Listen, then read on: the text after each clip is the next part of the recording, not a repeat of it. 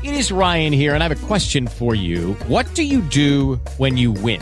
Like, are you a fist pumper, a woohooer, a hand clapper, a high fiver? I kind of like the high five, but if you want to hone in on those winning moves, check out Chumba Casino. At ChumbaCasino.com, choose from hundreds of social casino-style games for your chance to redeem serious cash prizes. There are new game releases weekly, plus free daily bonuses. So don't wait. Start having the most fun ever at ChumbaCasino.com. No purchase necessary. VGW Group. Void where prohibited by law. See terms and conditions. 18 plus.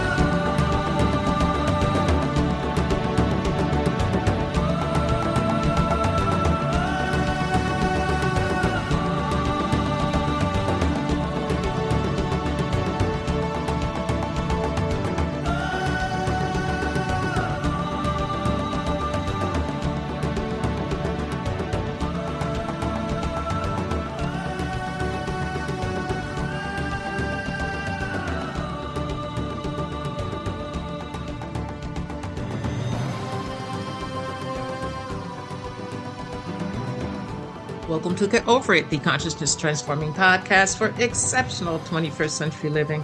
Folks, we're going to have a very interesting show today. We're speaking with Mark Ireland, and we're talking about his newest book, The Persistence of the Soul, Mediums, Spirit Visitations, and Afterlife Communication.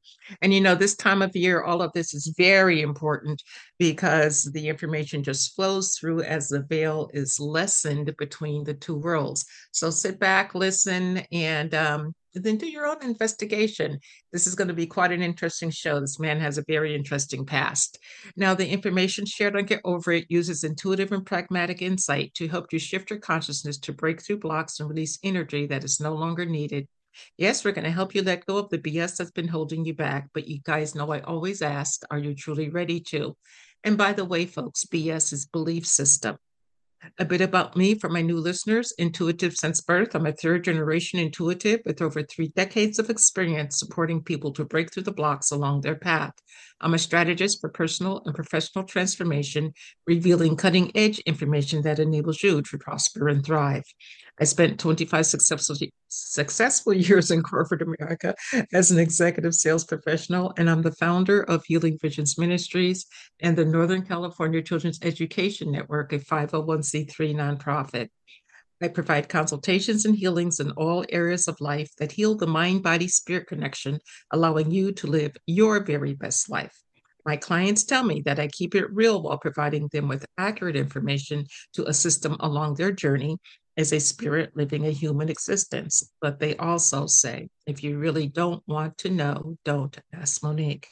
My background includes a doctorate in metaphysics, Reiki master teacher, ordained minister, and clinical hypnotherapist. So whether you are stressed, depressed, or possessed, I can help.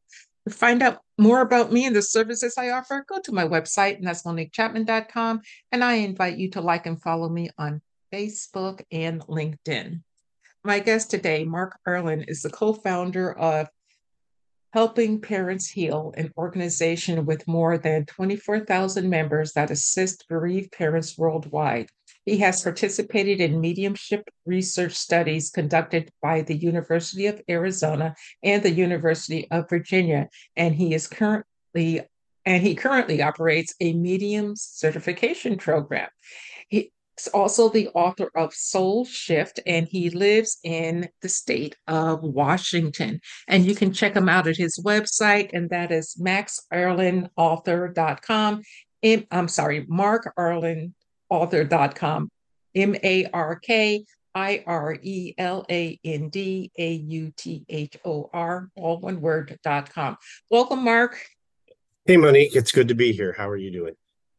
Great. It's good to have you here. Very interesting book that you wrote. You seem to have a lot of, well, not a lot, but the deaths that are in your family you chronicled and, starting, heartbreakingly, I guess, with your son that passed away. But before we delve into that, Give us a little back information about your background and how you came to this place of writing about the afterlife.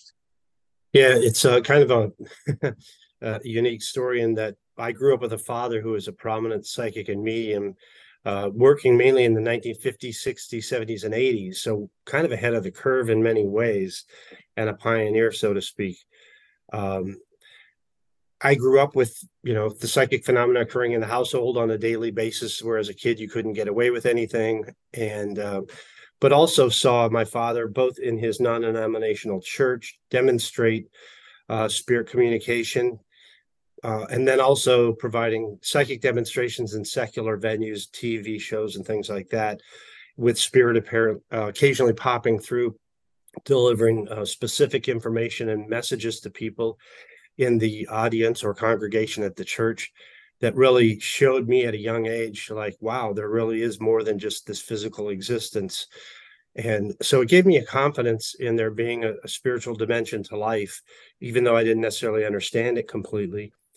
But as I grew into being an adult, I didn't really take the same path as my father. I took a more conventional one, going to the university, getting a degree, going into the business world, getting married at a young age, and having a couple of boys. So I was, I guess none of us wants to be our parent exactly. And even though my dad said I was very psychic, I just, took that other more conventional path. But Uh-huh. it was when my youngest son turned 18, about 3 months after that, he passed unexpectedly while hiking the mountains behind our home, the McNow Mountains in Scottsdale, Arizona. And that kind of shook me back into this field and to look at my dad's work, because a lot of folks at that point, you're in shock if your child passes. I don't care what your belief system is. It's Mm-hmm. a tough thing. But at least I had that knowledge, and it wasn't just blind faith. It was having, witnessed firsthand the communication from the other side, that to me was indisputable. And so I drew back into it, um, and started exploring it on my own journey. And that resulted in my first book, Soul Shift: Finding Where the Dead Go. But I'd say the very first thing that happened, the first two things. The first one was I wanted a direct connection a day or two after Brandon passed, and I went into a darkened room, which was actually my walk-in closet with no light on, sat down and tried to meditate. And while I'm not a great meditator in this instance, I was able to clear my mind, and I saw my son's face go by, like surrounded with, he was glowing and happy and Mm-hmm. joyful. I could see that and feel that. And then Mm-hmm. immediately following that was a cross with an oval loop at the top. And while I'd seen those, I didn't really know what they symbolized. So when I was done, me being the analytic brain, went to Google what that was. And I Mm-hmm. found out that it's the Ankh, or the oldest cross of human history from the Egyptians, dated back about 5,000 years, with the lower portion of the cross representing physical life and the oval loop representing eternal life. So I got kind of a coded message that told me my son was in the afterlife and he was joyful, which, if I had already known what that symbol meant, it would have been different, because then I could have blamed my subconscious mind as giving me something to make me feel better. But instead, I had to decode the message. And then I'd say the next thing that was substantial that happened was, I think it was about 3 days after Brandon passed, I heard from my uncle. Now, my uncle had similar abilities to my father, and my father had been gone about 12 years by this point. And my uncle connected with me by cell phone. I was in the mortuary at the time making arrangements for everything. And he said, Mark, I just wanted to let you know something. Last night I tried to connect and I couldn't get anything. But this morning, your father came to me and he said he was there when Brandon passed. Brandon was a little confused at first, but your dad helped him cross over and adjust. And Mm-hmm. then the other piece, then he shared the feel good message, which was, Brandon says you were the best parents he ever could have had. But following on the heels of that was, your dad said Brandon's death was caused by a lack of oxygen in his bloodstream that causes heart to fail. And I hadn't had the autopsy results yet. We didn't know the cause of death. 2 days later, I talked to the physician who had conducted the autopsy, and she said that Brandon had suffered a severe asthma attack that drew his blood oxygen levels down to a point causing cardiac arrest. So that was really Wow. the second thing that started me, where my uncle gave me the cause of death before the autopsy. Hmm. That is really fascinating that, you get the validation, and you didn't know that it was coming, but you received the validation. I do want to back up a minute though and talk about your dad, Dr. Richard Ireland. Why don't you share the audience what he did and how he eventually impacted your life, even though you didn't plan on going down that path? Yeah. So, well, he grew up in rural Ohio, and I guess he grew up.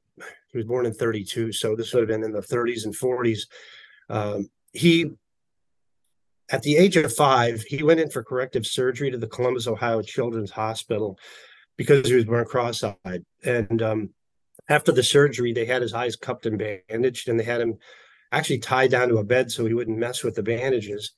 A nurse came by and felt sorry for him and told him that she'd let him out of the bed if he promised not to mess with the bandages. He agreed. So she went on her walk, and when she came back, he was against the wall and catching it. And she thought, oh my God, he's taken the bandages off, but he hadn't. So that was probably even more disturbing to her. Then she Mhm. pulled in some doctors to show them what was going on, and they tried a few, random experiments with him. They put him in his bed, and then had one doctor at the foot of the bed and another at the doorway, and asked, "Who's standing in front of you right now?" And he got it right every time.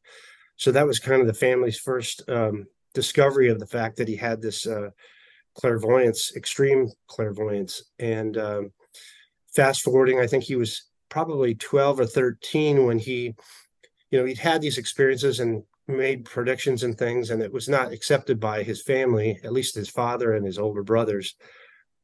But he was usually right, but they didn't like it. I remember one story where they lived, they had no telephone and no communication method. But Mhm. his grandfather, who lived, X number of miles away, my dad would always say, "Hey, Grandpa's coming." And it got to the point where the meals were actually planned around when he would say that, because the grandparents would show up within a reasonable period of time of that. And one time my dad said, "Grandpa's coming and his beard's cut off." And his brother says, "You're crazy, crazy Dick. There's no way. Grandpa loves that beard. He'd never shave it off." And Grandpa showed up and the beard was gone. And it seems Grandpa had been making taffy and his beard got into the taffy, so he had to cut it off. Oh, wow. So that was kind of the upbringing. And then I think at the age 12, 13, he stumbled into a spiritualist church for the first time. Now, this was 2 weeks after his best friend had died in a car accident. And he and the buddy had been playing in a creek um, the night before the boy died. And the Mhm. boy's mother had called him to come home so that they could go to a theater that night, to the movies, and they were going to go out to dinner. And he says, "I'll see you tomorrow, Dick," because my dad, as a kid, went by Dick instead of Richard.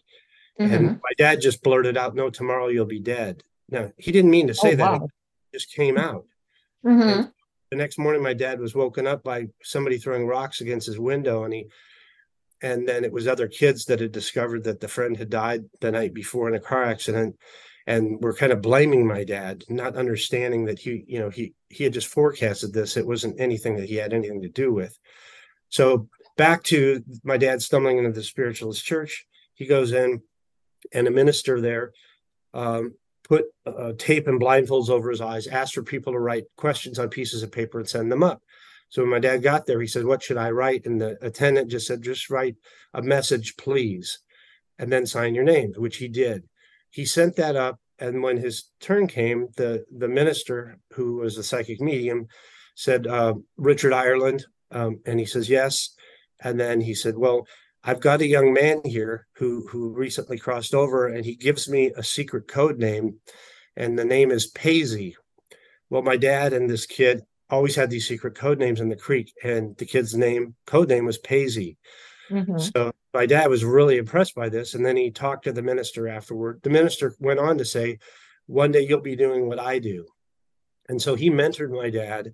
And then years later, I think my dad was probably only, 20, 21 years old or whatever. He received his ordination papers from the NSAC, Hmm. National Spiritualist Association of Churches, and then became a traveling minister. and then doing demonstrations and then serving at a few different churches they moved him around to. And then growing in 1960, he founded his own non-denominational church, the University of Life, which was not affiliated with the NSAC. He, even though he was ordained in that organization, he just, I think he wanted something with less dogma even than that, so that people could form their own understanding based on their own personal experiences. So he would just present and share messages and teachings, but didn't try and really ram specific dogma down people's throats. And that church was very successful. And he also branched out into doing demonstrations in the secular world on TV. He became a counselor to Mae West, who I met when I was 19 years old. That had to be exciting. Yeah, I got to tour her apartment in Beverly Hills back then, and it still looked like it was 1920s. um, and then I believe he counseled the Eisenhower family as well, because I have a card from Mamie Eisenhower dated 1956, the year my parents got married, congratulating my father on behalf of the president and her on getting married. Oh, So wow. that was pretty cool. So that was kind of, how his life unfolded, and then growing up. Then my parents actually split up when I was 10 or 11 years old, so I didn't see my father as often then. But I would take friends to see his demonstrations, and if anyone listening wants to see an example of what he would do during a psychic demonstration, I have a clip from him on the Steve Allen show in 1971. There's a link on the front page of my website you can find. And again, that's markirelandauthor.com. Okay. Well, thank you for sharing that. Um, you delve into so much with spirit communication and all. So, talk to us first about spirit visitations. Now, I need to share with you that my husband's son passed away his oldest son passed away about a year ago.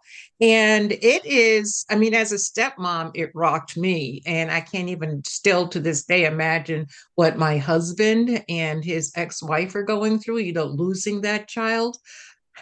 You being one that has lost a child, how can you put things in perspective and actually recognize spirit visitation either from a deceased child of ours or anyone else? Well, there's a number of ways. I think first off, when you go through that kind of very traumatic experience, you have to take time to grieve. And there's a number of things that help you in your healing process.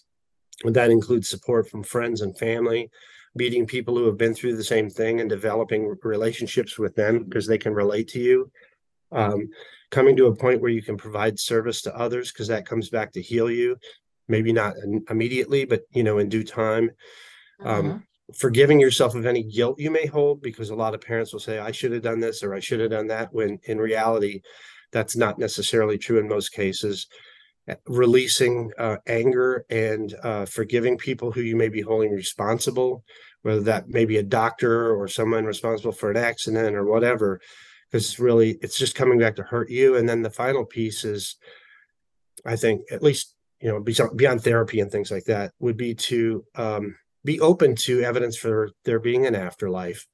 And there's a number of different phenomena that are out there that you can read about in books or even experience directly that deal with that. One of which is mediumship, which is kind of my area of expertise. But additionally, you have the near-death experience phenomena. You have ADCs, which are called after-death communications, and those are more than one-on-one experiences. And I'll give you an example of one. Now, we've been blessed with many, many of these, but not everyone will have them, or at least as often or as tangible.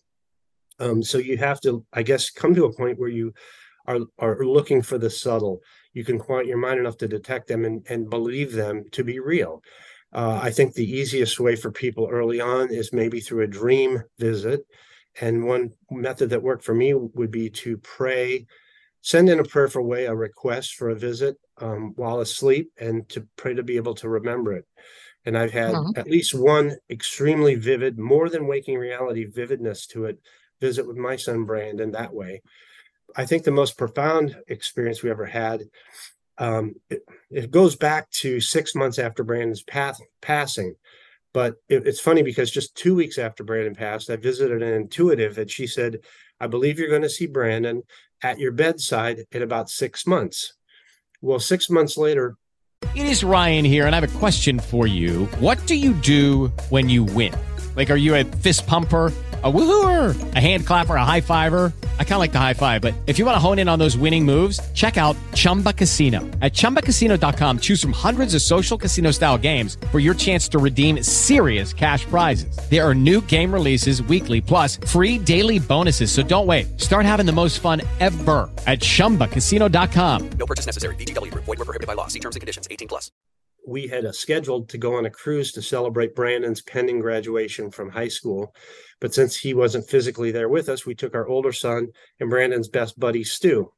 So before leaving for the trip, we loaned Brandon's bass guitar because Brandon was a bassist. We loaned it to a gentleman named James Linton, who was a musician. Now, we'd met James because he was actually on the mountain hiking the day Brandon was there, and he tried to help, but he was there too late.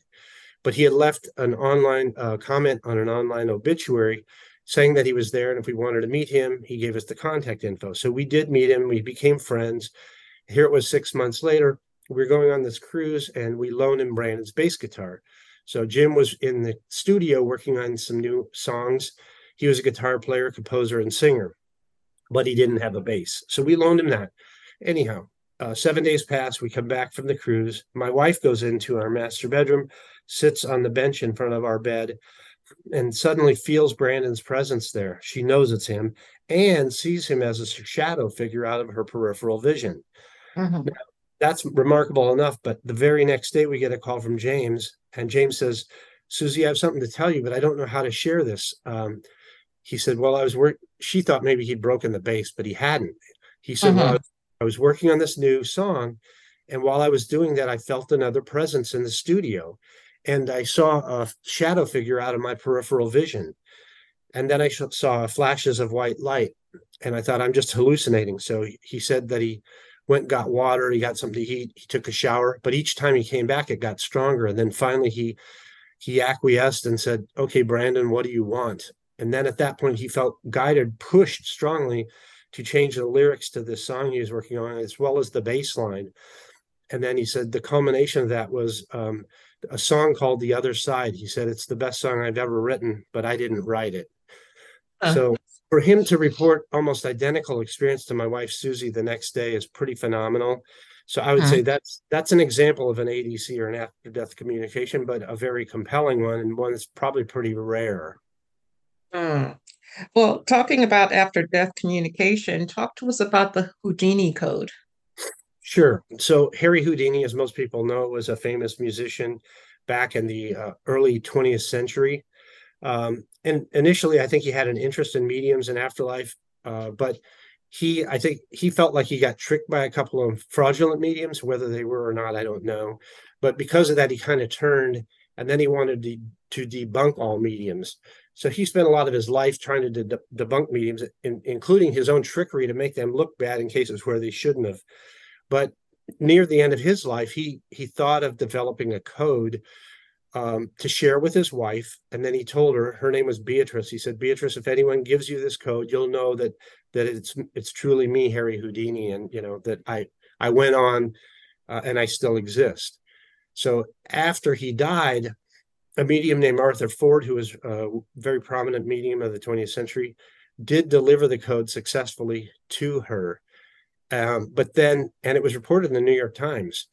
But then after that, a bunch of debunkers came out of the woodwork and claimed, "Well, you two were in cahoots," or "Oh, the code was commonly known," or just a bunch of excuses to dismiss what he had done, which was rather remarkable. So if you look it up today, it'll say it's never been solved, but it actually was solved by Arthur Ford.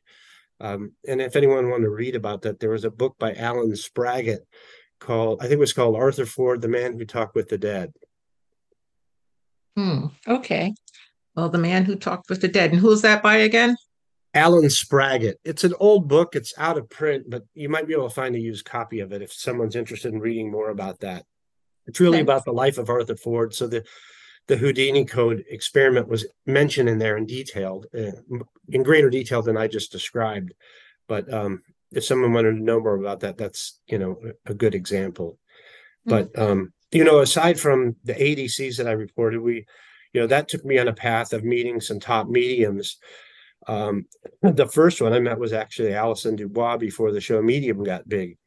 And Mm-hmm. this was a rather synchronistic way of meeting her because I had been watching 3 weeks after Brandon passed. I was watching a news clip on the NBC affiliate in Phoenix about a mediumship study being done at the University of Arizona, where the medium was blinded from contact with the sitters. And sitters are people who receive a reading.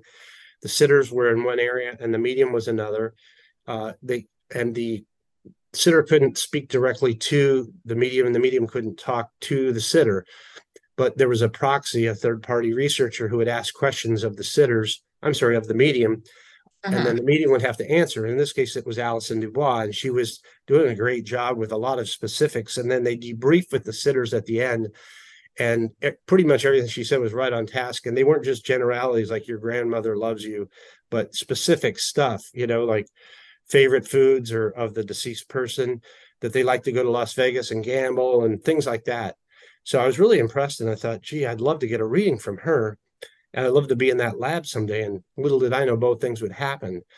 The very next day, I get a call from a man named Jerry Conser, who had been friends with my father, and he said, Mark, look, I know what you've been through, and I know someone who may be able to help you. Her name's Alison Dubois, and here's a phone number you can call to get a reading with her. So Mm-hmm. that was pretty wild. I felt my dad Yeah. was pulling strings from the other side to take care of me. And then Mm. coinciding with Allison's reading, another kind of remarkable synchronicity happened. So because she was, even then, before the Medium show came out on network TV, she had a big following because she was very good. And so I didn't get the reading till August that year. And, when I saw the clip, it was February. So fast forward to August, 2 weeks before I get the reading, a gentleman hands me a box, and it was someone who had known my dad. And I opened the box, and it had basically a manuscript in there of typewritten pages, all 8.5 by 11, called Your Psychic Potential, A Guide to Psychic Development. And Mm-hmm. I said, well, where did you get this? And he goes, well, your dad gave it to me before he died because you were out of state at the time. And I said, well, it's been 12 years since he passed. Why are you giving this to me now? And he goes, I don't know. I just feel like I'm supposed to. Well, 2 weeks later, I have the reading with Allison. And one of the first things she says to me is, your father's here and he's showing me a book, but I feel it's his book and he's handing it to you to take forward. Does that make sense? I'm like, yeah, I think I get that. and Uh-huh. and I actually later got the book published in 2011. So those are some of the early experiences that I had, both direct, after-death communications and with mediums. And then I had 3 more meetings with mediums that are recorded in my first book, and the last of which was at the University of Arizona when I was a test sitter for a medium, Lori Campbell, under blinded conditions, that was recorded for a Discovery Channel excerpt. People could see that clip too on my website. It's on the media page. Okay. Um, so that kind of dovetails right into certified mediums. You certify mediums. What is that process like?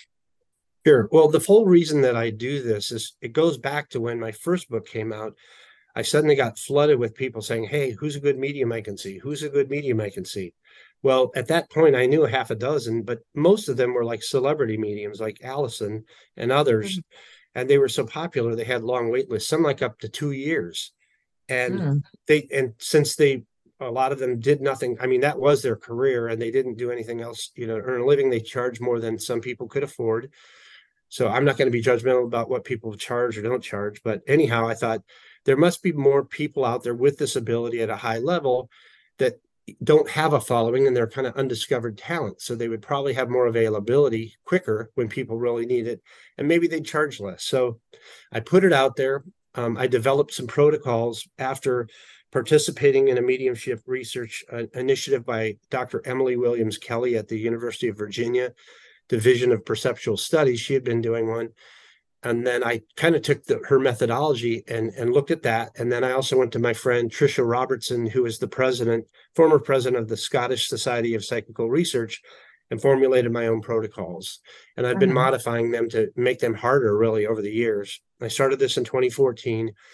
And as of today, what a medium has to do is they have to do 5 blinded readings via Zoom. So just like right now, we don't have video on, so they have to do a reading with no video. and they're only Mm-hmm. given the first name of the sitter, nothing but the first name of the sitter. So they have to give them a reading. It's recorded, and then at the end, the sitter has to transcribe that into written format and break it into individual statements. For example, let's say the medium said, I have a son here that crossed over. His name starts with an A, and his favorite food was pizza. So then the sitter has to break those into individual statements and then grade them as correct, incorrect, indeterminable. And then if they Mm-hmm. feel it's warranted, they can assign extra credit. So let's just say the first statement, I have a son who passed over. Let's say in this instance, it is correct. So the sitter would mark that correct. Then the next statement, his name starts with an A. Aaron, his name is Aaron. That's correct. And I'll give that a bonus because that's pretty good. But we have two levels of bonus, a 2-point and a 5-point. So let's say the sitter says, I'll give a 2-point bonus for that one because she didn't get the name, but she got the initial. And Mm-hmm. then the next one, the favorite food was pizza. Yeah, that's true too. So I'll give a 2-point bonus for that. Let's say the medium said, okay, I have a son here that crossed over. His name is Aaron, and his favorite food was pizza with bell peppers, onions, and anchovies. Okay, well, if the name is Aaron, that's a 5-point bonus. And that specificity Mm-hmm. on the detail is worth a 5-point bonus. So that's kind of how it works. So we take basically the entire reading, we grade it by the percent of accuracy, comparing correct statements to incorrect. We set indeterminables on the side. Those would be like future predictions or things that for some reason the sitter can't verify because they may involve somebody they don't know or they can't reach. We set those aside unless there's an inordinate percentage of those. So we kind of limit the indeterminables to 33%. If they exceed that, anything over that's going to be counted as incorrect because a Mm-hmm. reading it needs to be an evidential reading. It needs to have a higher percentage of accuracy than that.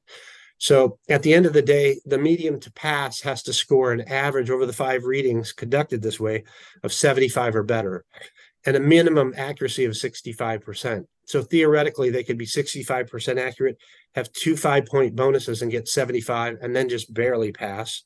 Or they could be 75% accurate and then pass. I've had people score in the high 90s, and I've had people squeak by too. But I have probably 5 to 8 people that have scored, in 90%, 90 or points or higher, which is a combination of the accuracy and those bonus points that are really valuable because those are the specific hits that are highly meaningful to the sitter. So, after they are certified, do you help present them to the world, or are they basically on their own? No, what I did was I developed a website to host all of these. So today I have 41 mediums over 9 years that have been certified that have achieved these standards, and each one has their own page. So someone who's looking for a medium, again, you can never guarantee or promise somebody a good reading, but your odds Mhm. are greatly enhanced by someone who has been through this process and I know is credible because they did this, with blinded readings.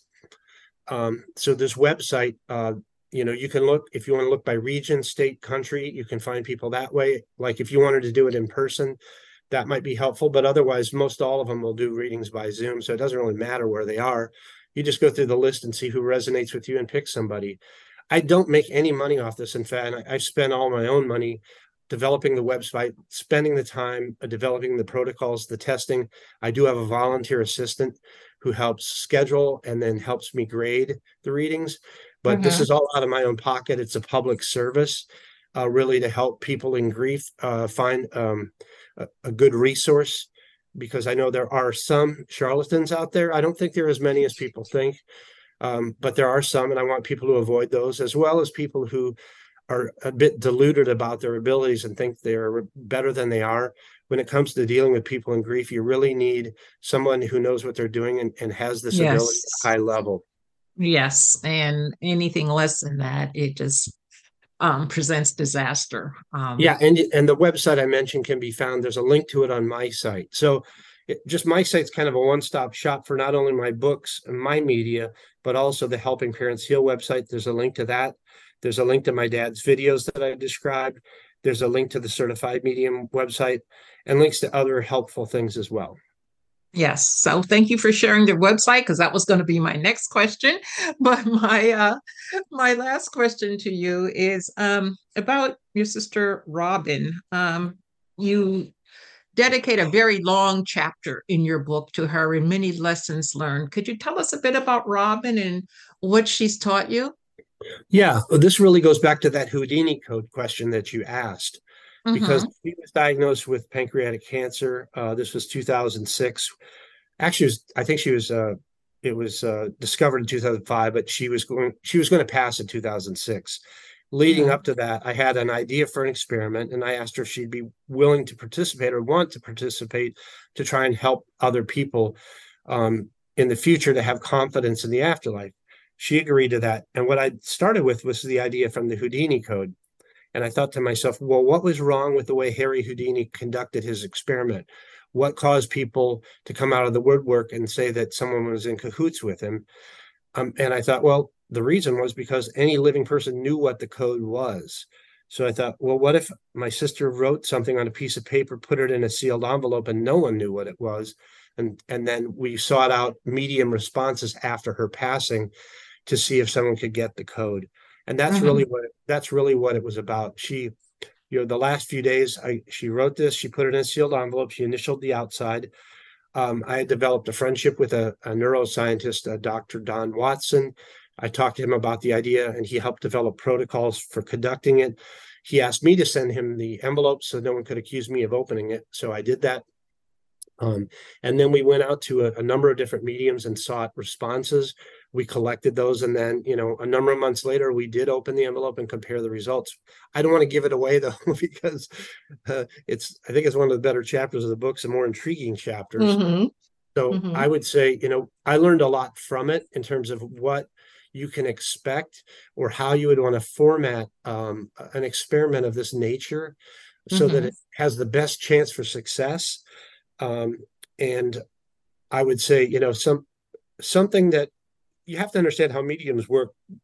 Some of them get messages visually, some are clairaudient, so they might get words here or there, like a word or two, or some sort of um, audio communication. But usually that's Mm-hmm. more in their mind, not necessarily through the ear. Some will get it through the ear, but that's pretty rare, more in their mind.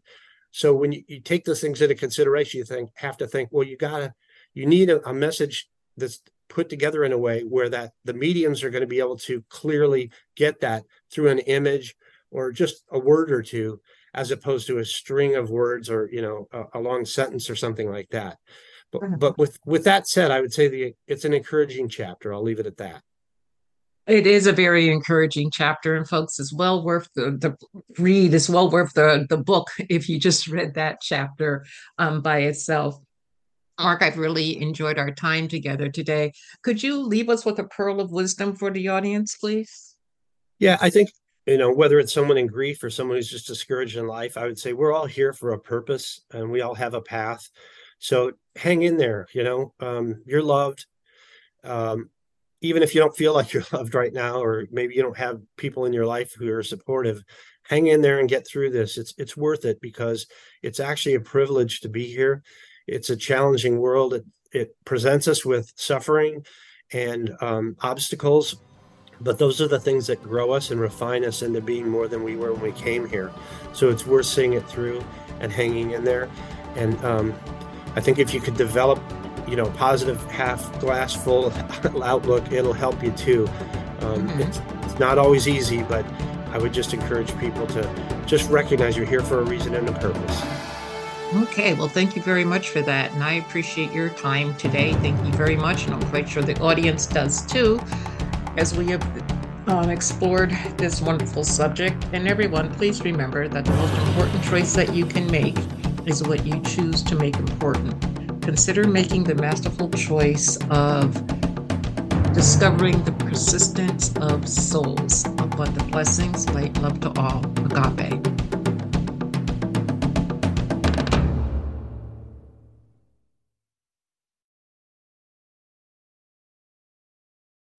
Step into the world of power, loyalty, and luck. I'm gonna make him an offer he can't refuse. With family, cannolis, and spins mean everything. Now, you want to get mixed up in the family business. Introducing The Godfather at ChumbaCasino.com. Test your luck in the shadowy world of The Godfather slot. Someday, I will call upon you to do a service for me. Play The Godfather now at ChumbaCasino.com. Welcome to the family. VGW Group. No purchase necessary. Void where prohibited by law. See terms and conditions. 18+.